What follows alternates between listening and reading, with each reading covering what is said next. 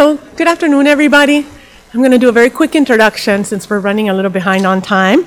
I want to introduce you to Wendy Ziai. She is Associate Professor of Neurology, Neurosurgery, and Anesthesia Critical Care at Hopkins. She's published hundreds of peer-reviewed journals on neurocritical care, critical care, and intracerebral hemorrhage. She's really played a central role in the development and in the execution of the MISTY and CLEAR trials, which are the non-invasive, minimally invasive neurosurgical trials to treat intracerebral hemorrhage. She's a fellowship program director at Hopkins for neurocritical care. She's on the board of directors of the Neurocritical Care Society. She's mentored numerous critical care fellows, including myself and Wendy Chang. And on Twitter, she's the superstar multitasker. Really? Yeah, that's what I heard.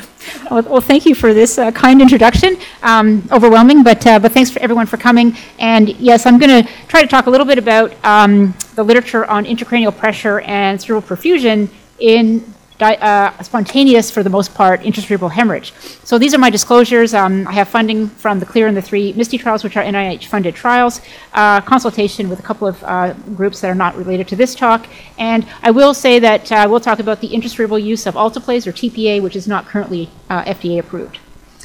So here's the only question, multiple choice question. You can think about it, and we'll talk about it at the end again. So intracranial pressure monitoring after spontaneous intracerebral hemorrhage.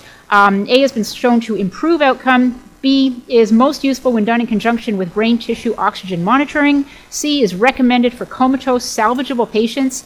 D should only be done as part of a randomized controlled trial. Or E allows CPP to be assessed and targeted. So, physiologic basis of ICP monitoring. So intracranial pressure is kind of modeled as this epiphenomenon of cerebral compliance, right? And that is an indicator of both the tendency to cerebral herniation on the one hand and the tendency to ischemia on the other. And so if you think about intracerebral hemorrhage, and what you might see on a monitor, the numbers on the monitor are really not the targets themselves, right? The target is the targetable pathology that the ICP represents. And in an intracerebral hemorrhage patient, that can come from several sources, right? So we have the ICH volume here, the parenchymal hematoma volume. We have the edema that surrounds these hemorrhages. It's maximal at about 2 to 4 days or so, but increases even over a period of 10 to 14 days in many patients. We have blood in the ventricles here as a possible source, and associated hydrocephalus. As far as cerebral ischemia is concerned, the ICP numbers perhaps most useful in its context in the calculation of the cerebral perfusion pressure, which is of course the MAP minus the ICP. So I think it's useful to always go back to the Brain Trauma Foundation guidelines and literature, which have sort of set up the concept that this individualized approach to TBI patients in particular and to ICP management with very specific thresholds is an important one. And there is an abundance, of course, of level 2 and level 3 evidence that we should be putting in an ICP monitor in all salvageable patients with TBI, and that we should be treating the intracranial pressure at levels above, say now, 22 millimeters of mercury. And that's a bit of a change from back in 2007. It used to be 20 millimeters of mercury. So most of the time, so these guidelines are obviously constantly changing based on some of the data, and this is certainly not level 1 data that we're looking at. Similarly for CPP, we generally feel that maintaining, at least in the TBI population, a CPP greater than 60 or 70 millimeters of mercury has been shown to give superior outcomes compared to unadjusted patients from the Traumatic Coma Data Bank. And therefore, these sort of guidelines have arisen, and again, it's a little bit unsure whether the goal of the CPP is more to decrease the burden of cerebral hypotension rather than increasing the cerebral perfusion pressure per se. It's not really clear which of those two goals is the most important, but these thresholds have arisen 5 to 70 millimeters mercury in the past, and now 60 to 70 millimeters mercury in order to obtain better outcomes than one might obtain with ICP monitoring alone.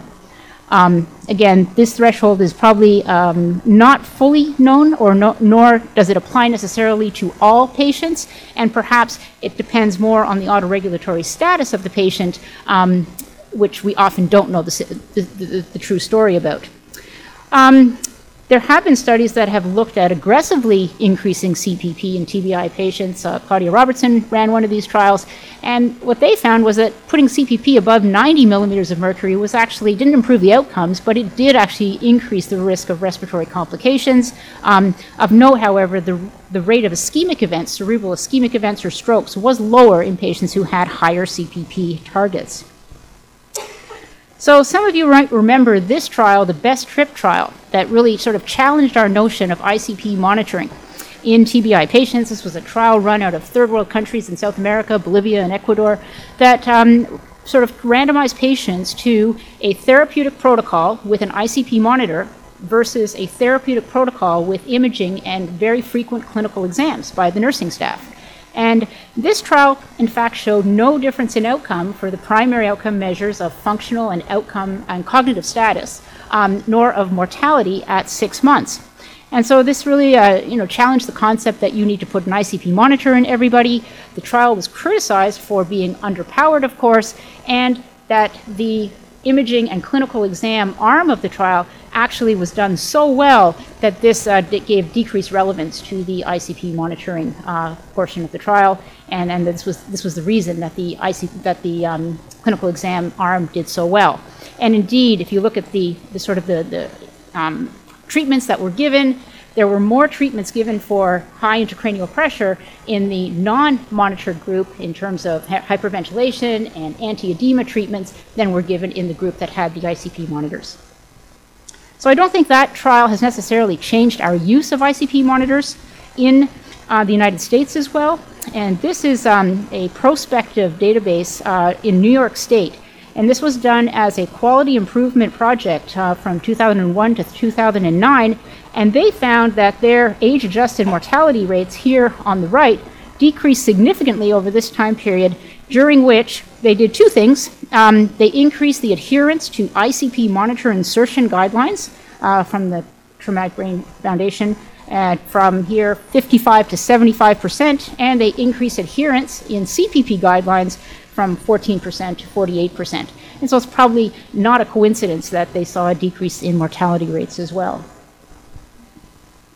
So what about ICH? So we certainly have targets in terms of ICH pathology. However, we don't have any magic numbers. We don't have any validated ICP thresholds. We certainly don't have any level 1 evidence that using an ICP monitor or treating patients according to a certain targetable level will improve outcomes. And in fact, you could argue that we really don't even know who we should be putting the monitors into. I think your center is a very aggressive center when it comes to ICP monitoring in this disease. I'll show you the American Heart Association indications for ICP monitoring. This is level 2B recommendation, and they suggest that you consider a monitor with a GCS less than or equal to 8, clinical evidence of herniation, and those with significant intraventricular hemorrhage or hydrocephalus.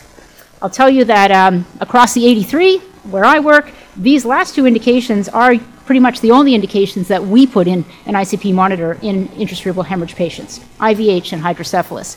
It is rare that we would choose these first two indications, but I've just had lunch with the fellows and some of the faculty here, and I think that you guys put in quite a few more external ventricular drains than we might be doing at Hopkins.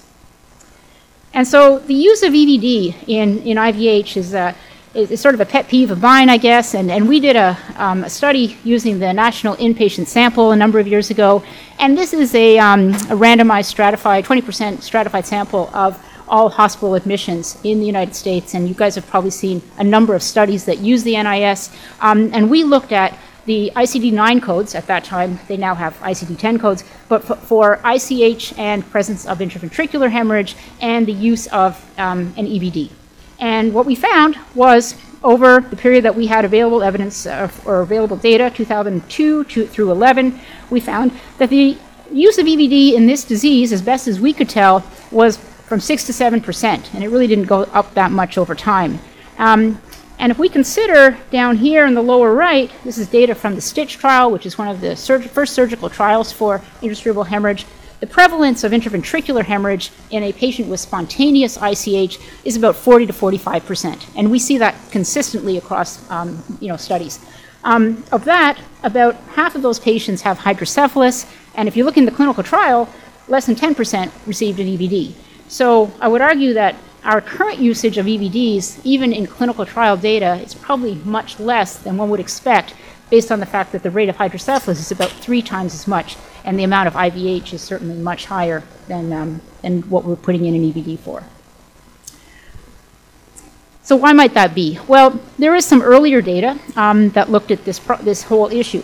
So this comes from Kamel and Hemphill, which are 2 neurointensivists, very well known, and they looked at 238 patients with spontaneous ICH, and they looked at who got a monitor. And about 24% got an ICP monitor, and these were mostly patients with intraventricular hemorrhage.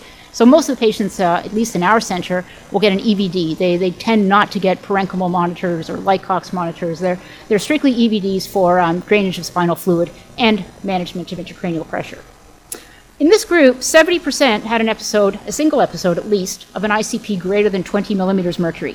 So this is not terribly uncommon, obviously, and this number, 70%, will interestingly replicate itself through several studies which I'll show you. But of all the variables that they tested, ICP greater than 25, the number of elevations, the area under the curve, CPP less than 60 or 70, or the AUC, none of them were associated with the 12-month modified Rankin scale. And for those of you who don't know, the MRS is a very commonly used scale of neurologic injury ranging from 0 to 6, where 6 is death and 0 is an intact and healthy patient. So that was the early data. And some other predecessors had written similar types of papers. So we did a systematic review and meta-analysis of the prevalence and mortality rate of intracranial hypertension in spontaneous ICH. And we used as conclusion criteria adults with primary ICH. That means that these were non-traumatic, no structural lesion, no brain tumors, no AVMs or aneurysms, just generally either a hypertensive ICH, or often these patients are on anticoagulants, or they may have a condition called cerebral amyloid angiopathy. Those are some of the main causes of spontaneous ICH. And we looked at patients who got an ICP monitor, and then the prevalence of intracranial hypertension defined here as at least 1 episode of ICP greater than 20 in any patient. So this was a small meta-analysis, as you can see, only 381 patients across 6 studies, and the pooled prevalence rate of intracranial hypertension, a single episode greater than 20, was 67%. So very similar to the previous retrospective study from Kamel. And this meta-analysis suffers from extreme heterogeneity, right? So we have a mixed sampling of types of monitors, mostly EVDs, but also some parenchymal monitors. There were different ICP monitoring protocols or treatment protocols, and there was different duration of ICP monitoring, of course. So, what can we sort of say about this? It may be an underestimate. I suspect it is an underestimate. Why? Because we excluded, all the studies excluded moribund patients who died too early to get a monitor, and those who went to surgery who had evacuation of their hematoma. Both of these groups may have had high ICP, but were not included in this analysis. So moving on to the mortality rate. So here we pooled 4 studies with 239 patients and looked at the mortality rate with an episode of intracranial hypertension, and that was 50%. So again, a very heterogeneous population, a fairly high mortality rate, but then again, we're looking at extreme confounding by indication, right? So the patients who are getting these monitors are generally going to be the sicker patients with higher clinical severity of hemorrhage, and likely that is going to push up our mortality estimate. In any case, that's the evidence that we found from all of the studies that had been conducted thus far on intracranial hypertension after ICH. And if you look at the determinants of high ICP in this disease, and this is some data from 3 different studies, and these are the expected factors you would find, right? Lowered Glasgow Coma score, more midline shift, hydrocephalus, age, lower age, right, because we have less atrophy in younger patients, infratentorial lesions, and larger hematoma volume. So more recently, and in fact this is much more recently, this is just from I think August of this year, some of our colleagues did a study of intracranial hypertension and ICP monitoring, I should say, in ICH from the ERIC study. Now, I know the neurointensivists know what the ERIC database is, but essentially this is a large epidemiological database of 1,000 white patients, 1,000 black patients, and 1,000 Hispanic patients, all who had spontaneous ICH and who were followed over a long period of time to determine outcomes. They all had MRI scans, and so they have a very well adjudicated set of outcomes on this group of patients. And they decided to look at, in retrospective fashion, the ERIC database from 2010 to 2015 for ICH patients with ICP monitoring and compared to those without. So they compared ICH patients with monitors versus those without using a propensity scored matched analysis in, I think, 420 patients in each arm. And they adjusted for the usual things that you would want to adjust for in the propensity score analysis. Age, GCS, the premorbid baseline functional status of the patient, the ICH and the IVH volume, and so on. The primary outcome was 90-day mortality, and they looked at a number of secondary outcomes as well. In-hospital mortality, they looked at some of the hyperosmolar therapy, the intensity of care, the length of hospital stay, and then they looked at a little bit of quality of life data and Barthel Index, which is another functional outcome score that grades how well you're able to take care of your activities of daily living. And then they did a secondary analysis of patients who didn't have any intraventricular hemorrhage, which was the usual indication for having a monitor in the first place. So in the unmatched analysis, they compared 2,400 patients who had no monitor to a few over 500 patients with monitors. And of course, they found again that the patients who had monitors were the more sick patients with the higher mortality, the worse modified Rankin score outcomes, and higher intensity of care in terms of their mannitol and their hypertonic saline use and the surgery and the length of stay. So that's not too surprising. Then they did the propensity score matched analysis, and I apologize that this data is a little bit small, but here they showed that the mortality was not different at 90 days, but the rates of modified Rankin scale, the functional outcomes, were better in the patients who had no ICP monitoring compared to those who had ICP monitoring. And this is supposedly a well-matched analysis. However, again, they found that the patients who had the ICP monitors got more anti-ICP treatments, okay? They got more mannitol, more hypertonic saline, they had more surgery, and they also had a longer length of stay. So you could argue that despite this adjustment, this matching analysis, these patients were still in some ways sicker than the patients without monitors. And then they looked at the patients who had no intraventricular hemorrhage. And this was a smaller group, 111 patients in each arm. And here, the mortality rate was actually lower in the patients who had an ICP monitor compared to those who did not. So patients who probably had a parenchymal probe or had no, or an EVD but without intraventricular hemorrhage, and those patients appeared to have better mortality. However, again, when they looked at the functional outcome, and it's a little bit important how you actually dichotomize these functional outcome scores, but they used a modified Rankin score of 0 to 2 versus worse outcomes, 3 to 6, where 3 is still an ambulatory patient, right? So it's not a bad outcome, especially at 90 days for an ICH patient. But in these very good outcome patients, this very good classification for a good outcome, they again found patients who had ICP monitoring did worse than patients without. And then the same patterns arose with the intensity of care being much higher in the patients who had the ICP monitors. So this study is, of course, limited, but this is what, this is a study in the Journal of Neurosurgery, and they came to the conclusion that there was insufficient evidence to support routine use of ICP monitoring in patients with ICH. Now, this was not specifically designed to evaluate the outcomes with ICH monitoring. The ERIC study is certainly not designed for that. There's a lot of confounding by indication again. There was no protocol of who would get an EVD or an ICP monitor.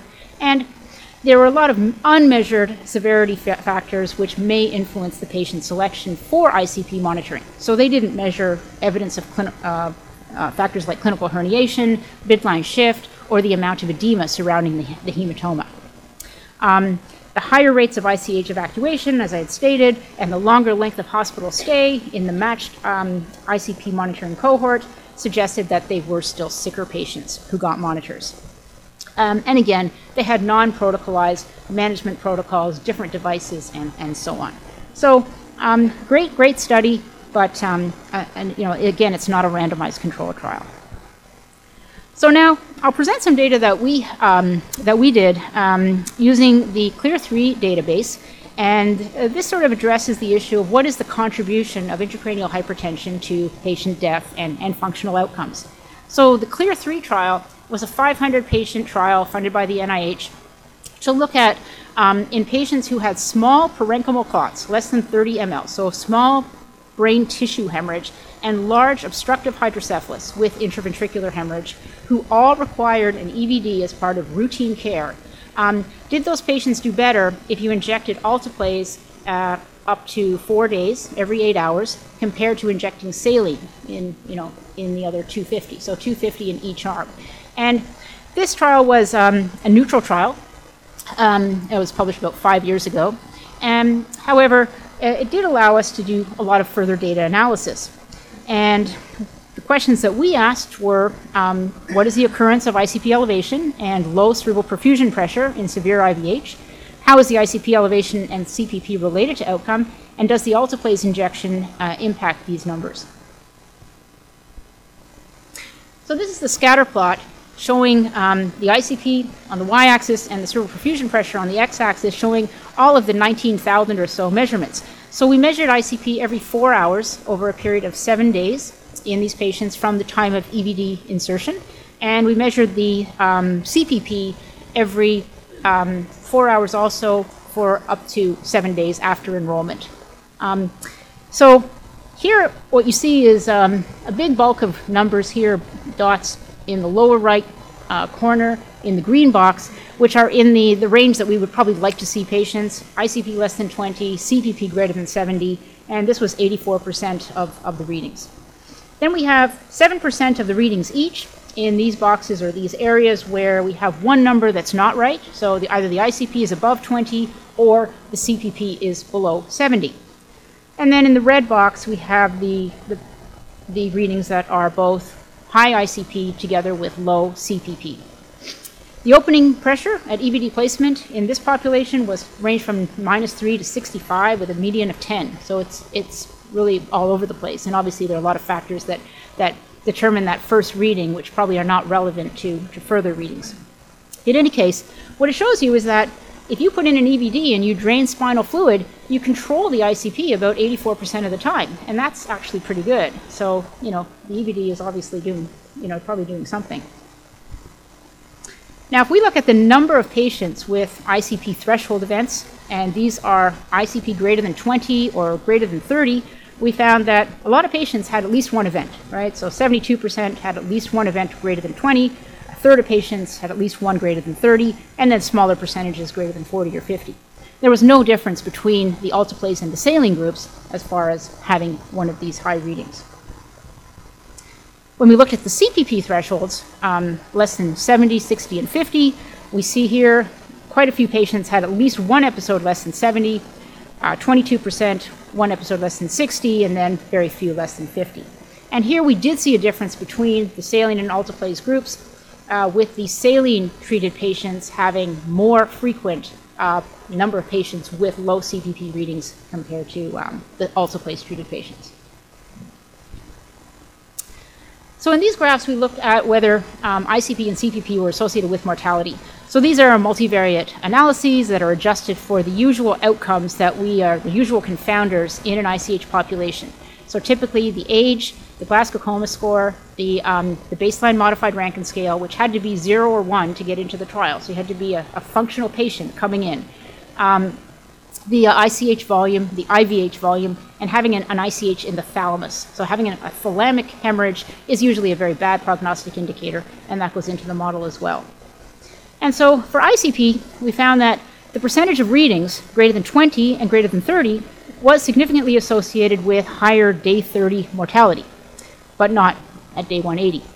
If you had numbers of, or the percentage of readings that occurred above 20 consecutively, so for more than just one 4-hour interval, every 8 hours or 12 hours and so on, then there was a significant impact on both day 30 and day 180 mortality. And for CPP, the percentage of readings that were less than 70 and less than 60 were associated with the day 30 mortality being higher, and percentage of readings less than 70 and those combined with an ICP greater than 20 as well, that was associated with both mortality at day 30 and day 180. So when we looked at the functional outcomes, it's a lot harder to show that any intervention affects the functional outcomes more than it affects the mortality. Mortality is usually not too difficult, but functional outcomes, especially at later time points, are affected by many events that happen after the patient has gone through hospitalization and subsequent events. In any case, we did not find any relationship with functional outcomes for the ICP thresholds that we tested.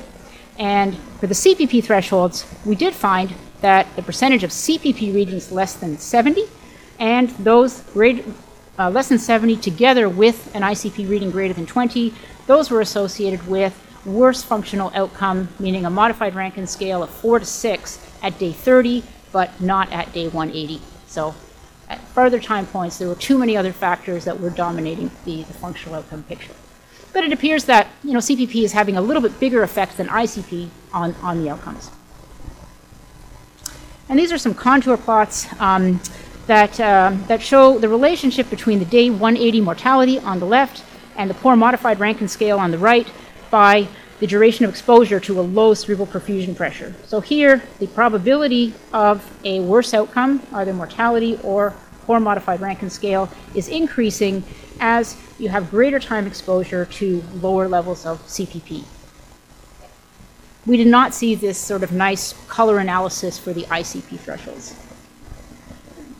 So we sent this paper off to the reviewers, and they came back and said, well, why don't you look at different thresholds of ICP and see whether any of the thresholds that you could look at was any better than any of the other thresholds. So we did this outcome discrimination analysis where you take we took a variety of thresholds of ICP from less than 30 down to from greater than 30 down to greater than 10, and we looked at the odds ratios for each of those thresholds in relationship to outcomes. And so these are the odds ratios for mortality, the open circles for day 30, the closed circles for day 180. And what you can see is that there is a gradual increase in the odds ratio for higher increased risk of mortality as the ICP threshold increases. And some of these are significant, especially for death at 180 days, it appears. But there doesn't appear that any of these odds ratios is really any better than any other. For the CPP threshold, we did a similar analysis, and again, the odds ratios increase a little bit. We looked at thresholds from less than 90 to less than 60, all the way over on the far right. And as the CPP goes down, as the threshold goes down, you see an increase in the odds ratio for higher mortality. But again, none of the odds ratios or none of the thresholds looks to be any different than any other threshold. For functional outcome, we didn't really get much of any results, right? So we see the odds ratios are all sort of sitting around 1, and there's really nothing statistically significant, and there's not really a big increase except at some of the sort of extreme readings here for CPP.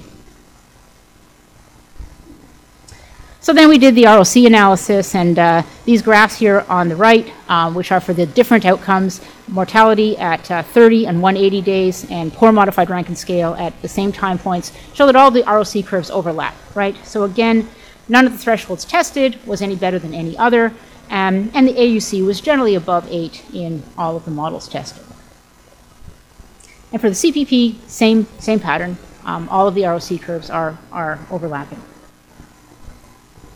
So this is not the first analysis that we have done regarding the CLEAR-3 population and the previous populations. We have actually looked at 2 prior populations with intraventricular hemorrhage and EVD use for ICP monitoring.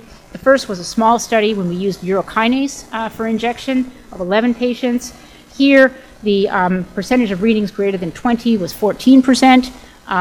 And here at the bottom, the first 100 patients that were treated in our phase 1 and 2 trials, the percentage of readings above 20 was 8.4%. In the current study, in the phase 3 trial, that number of readings was just over 9%. So we're seeing a pretty consistent percentage of readings over 20 with very, very small percentages of readings above 40 or 50 or even 30 millimeters mercury. So now I want to switch to a second trial that we have just recently completed, the MISTY-3 trial. And this was a surgical trial of minimally invasive surgery for, again, spontaneous ICH. But this looked at the opposite spectrum of the volume sort of differences. So in the MISTY trial, the volumes were all greater than 30 milliliters, which is a very large volume in ICH. All the patients were allowed to have some IVH, but if they had massive IVH, they were excluded. And they were also excluded if they had GCS of 3 or 15. You had to be sort of in the middle range. So the surgery itself involved placement of a burr hole. A catheter was placed by the neurosurgeon. It was aspirated. They took out as much blood as they could. And then we gave Q8-hour injections of alteplase into the hematoma cavity this time over a course of 3 days with the intent to reduce the blood volume to less than 15 mLs remaining. Now, the comparison arm was a standard medical care arm with best medical care. This trial, again, was a neutral trial, okay, so there was no benefit in terms of the primary outcome, which was, again, a dichotomized modified Rankin scale at 1 year, comparing modified Rankin 0 to 3 to 4 to 6. In any case, there were some patients that did have ICP monitors in this study, 38 medical patients and 34 surgical patients, so a much smaller percentage, of course, since we excluded patients with large IVH. And in this study, we looked at, again, similar thresholds. We looked at the percentage of readings greater than 20 here and greater than 30, and we did find that the surgical patients had significantly fewer readings greater than 20 and 30 compared to the medical patients. They also had, in the comparison up here, the percentage who had any elevated ICP greater than 20 was also significantly less if you went through the surgical treatment. We then looked at the CPP events in the same group, and again, these were readings taken every 4 hours over a period of 7 days from randomization or from EBD placement in most cases. And here we found that the, again, percentage of readings less than 70 and less than 60 millimeters mercury here were significantly associated, were significantly, I should say, less frequent in the surgical treated patients compared to the medical treated patients. So not too surprising, perhaps, there was a bit of a trend or a weak association for the percentage of patients having at least one event less than 60 or less than 70. So obviously, taking out the blood clot does help to reduce the ICP and improve the CPP. So these are all summary measures so far that we've talked about of ICP. Well-defined thresholds. These are consistently used as predictors of poor outcomes in population-based studies. They, of course, contribute to the TBI guidelines, and they do also contribute to the entry criteria investigating a lot of the acute interventions for TBI. It's a one-fits-all approach, and so the real problem is that we are sort of applying a single threshold to patients who may be very old, may have a lot of cerebral atrophy, may have very different hemorrhage volumes, and may have different sort of outcomes that are not entirely related to having a high ICP. And you might argue that some of the failure of these TBI trials may have occurred despite achieving ICP control, which was not terribly relevant to those particular outcomes. So I was inspired last summer, or last fall actually, by a group that out of Penn actually, that did this analysis of TBI patients using group-based trajectory modeling, and they hypothesized that temporal patterns of ICP evolution can be identified and may predict outcomes and may be informative beyond the conventional time-invariant ICP measures and thresholds. So they analyzed 400 patients with severe TBI. They identified hourly trajectories over the first 5 days, and they found 6 distinct trajectory groups with progressively higher ICP levels in each group. So these are the groups that they identified. At the top, the A group on the left is all patients, and the B group includes those without hemicraniectomy. But in fact, the trajectories look remarkably similar. So what they found was that the unfavorable outcomes, and these were in terms of disability rating scale, mortality at 6 months, and they used the Glasgow outcome score less than 4. They found that unfavorable outcomes were predicted both for groups with low ICPs that rose gradually over time, so such as the pink line way at the bottom here, or remained persistently low, such as the blue line here. Those patients had poor outcomes. And as well, for the patients who had persistently elevated ICP, sort of the, which is the group 5 here, which is the blue line, second from the top, and those with severe intracranial hypertension, as you might expect, group 6, which is the line with the big wave. The favorable outcome groups were those in the middle. The green group here, which had double-digit ICPs and rare spikes greater than 20, and the group 4, the largest group, which had sort of intermittent spikes, which is the orange line here. They also found that the groups with the most favorable outcome had the greatest variability in their ICP. And they sort of hypothesized that there might be some sort of adaptive compliance mechanism going on that allowed these favorable groups to adapt well to variability. So this kind of data is fairly compelling, and I thought that was rather interesting. But if you really read down into the supplements of the paper, you can detect some differences that might make you think twice about whether this type of modeling is going to be sort of the answer in moving forward in phenotyping ICP trajectories. So group 1 and 2 patients were an older group of patients, and they did have a higher withdrawal of active life support percentage in those two groups. And group 1 and 2 actually had higher contusion volumes compared to groups 3 and 4. The group 5 and 6 patients had higher volumes of subdural and epidural hematomas compared to the group 3 and 4 patients. But nevertheless, there's some suggestion that individualized ICP trajectories may be informative in terms of outcome. So I did the same thing with the IVH patients from the CLEAR 3 trial. So I identified the ICP trajectories over 10 days after EVD placement, and the CPP trajectories over 7 days after enrollment in the CLEAR 3 trial. And we first grouped these trajectories without risk factors. Then we looked at different risk factors that may affect the trajectories. And these were, of course, demographics and presentation variables and severity treatment variables. We also looked at specific times from EVD insertion to treatment and so forth. We didn't find that any of these were very informative. And then we put the trajectory groups as an additional variable into the logistic regression models for the 30 and 180-day outcomes, mortality and modified Rankin scale, along with the existing known predictors of ICH severity. So this is the group-based trajectory modeling for the ICP for 464 patients, and this shows basically that a 4-group membership we found worked the best. And so here we have the most common group is group 2, showing this sort of slow linear increase in ICP over time. Then we have group 3, which sort of shows a quadratic formula starting at about 11 millimeters of mercury. Group 4 is the highest ICP group, but again, not terribly high. Most of these numbers are below 20. And then group 1 has a low, very stable ICP over time, and is the smallest group. Or actually, the group 4 is the smallest group. And we compared groups 2, 3, and 4 to group 1 to see if there was any difference in outcomes. And what we found was that the group 4 day 30 mortality was significantly more likely compared to the group 1 trajectory. And this is again adjusted for all other factors. Groups 2 and 3 didn't have any difference with respect to group 1. So not too much impact from the ICP side. For the CPP, a 3-group membership worked best based on the criteria that we had selected.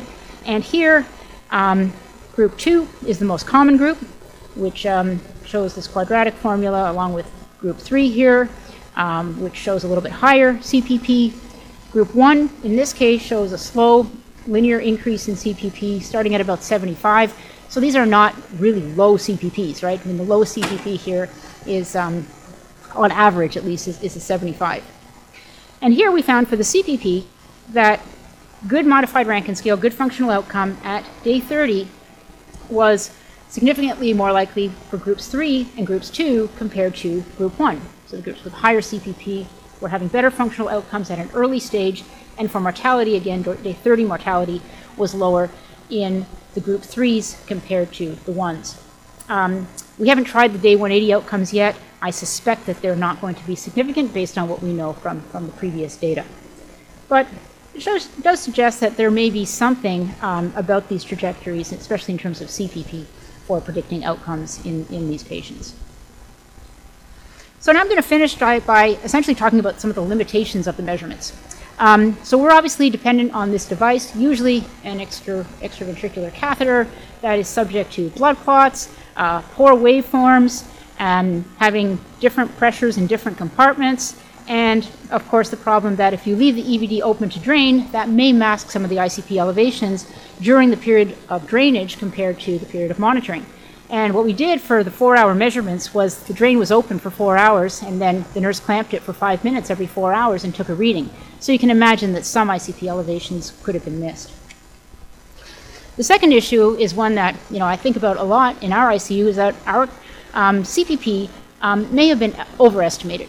And your level of CPP really depends on the zero level for calibration of your arterial blood pressure transducer, right? And so you guys keep the arterial blood pressure transducer at the level of the heart or the level of the head?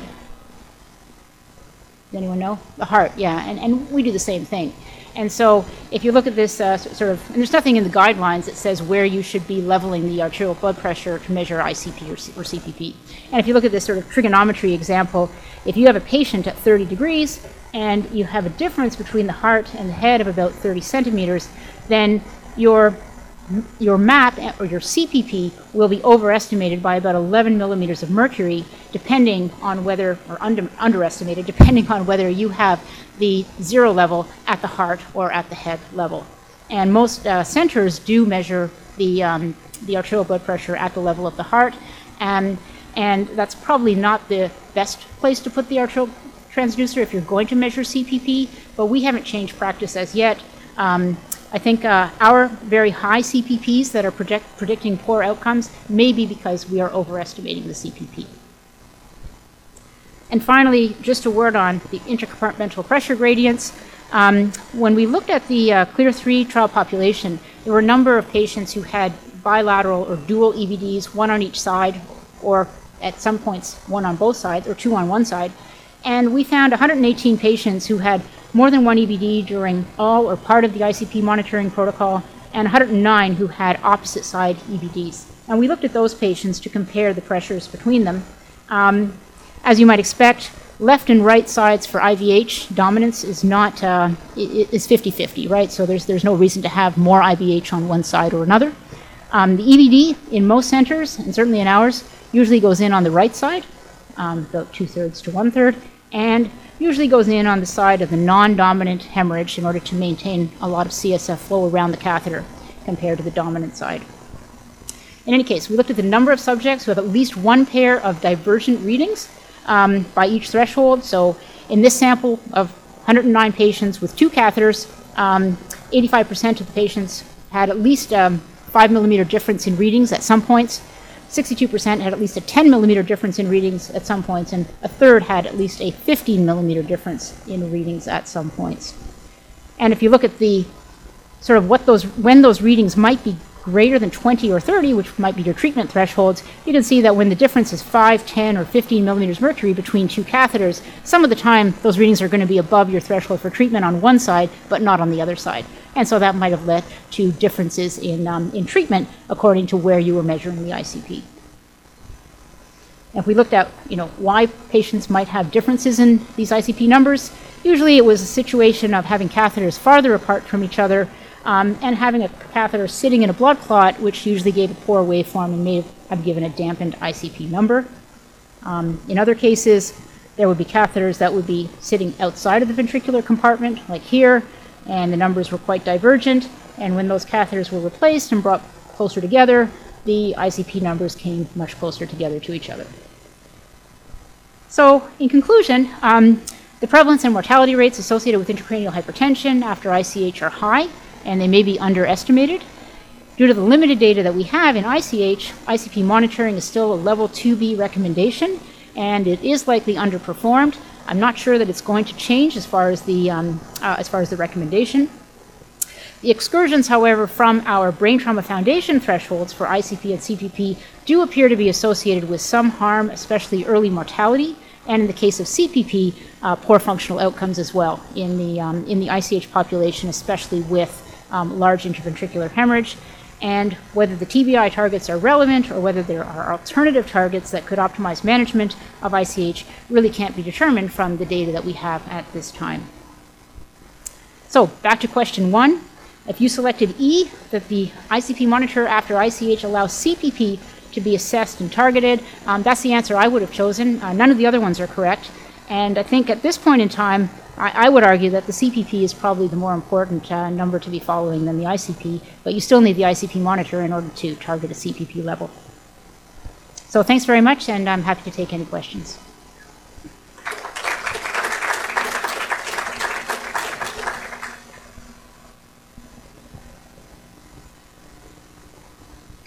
Yes. Yeah.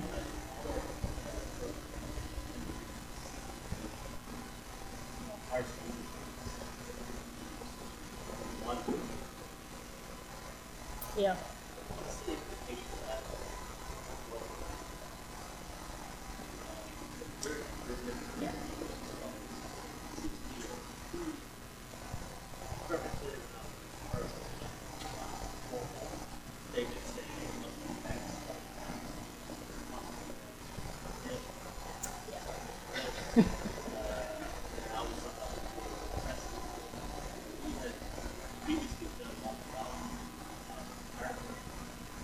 Yeah.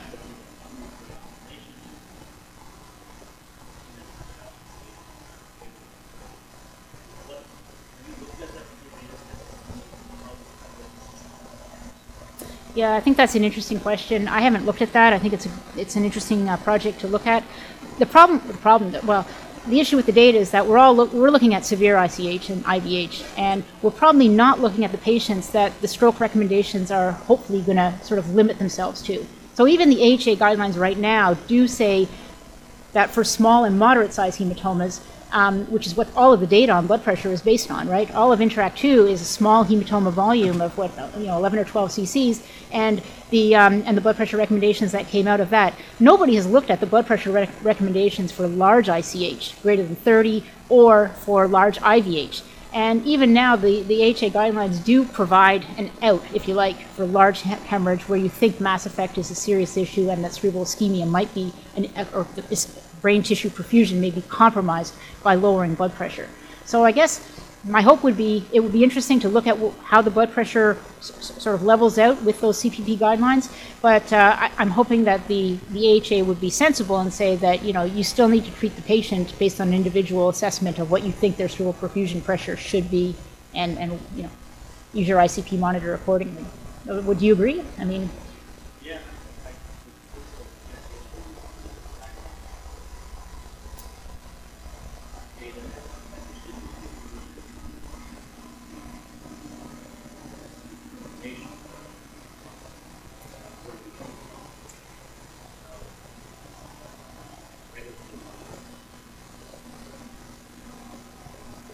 Yeah, I think the risk is just overgeneralization to the entire population of ICH, but especially in emergency departments, right, where everybody gets less than 140 as the treatment goal, and all of a sudden then you start seeing more strokes. And I should mention, I didn't show this data, but we did see an increase in, we monitored all of the ischemic events in the CLEAR-3 trial, and there were significantly more ischemic events in the patients who had low CPP, less than 70, compared to those who had greater.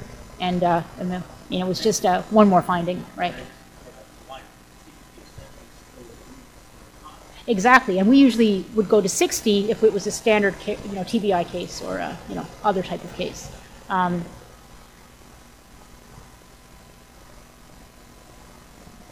Yes.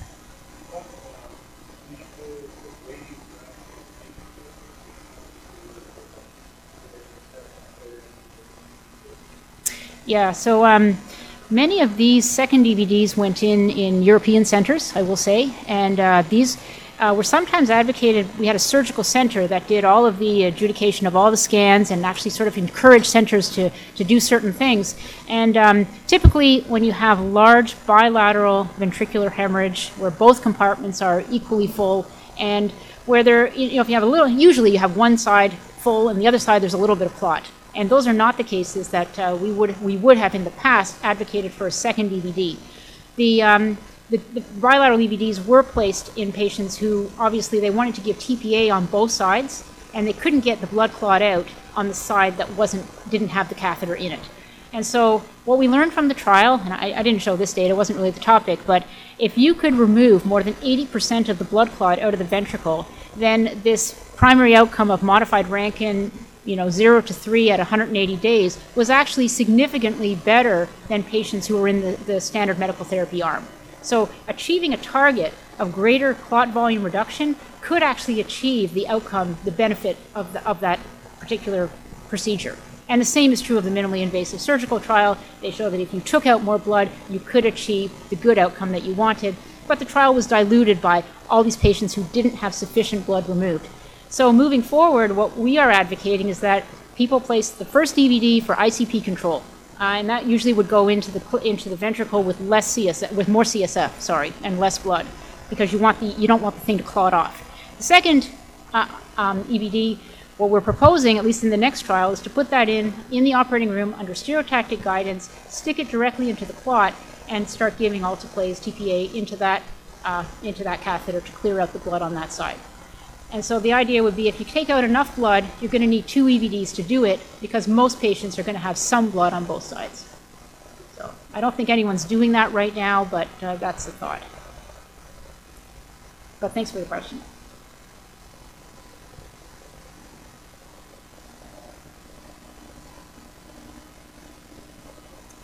Great. Thanks very much.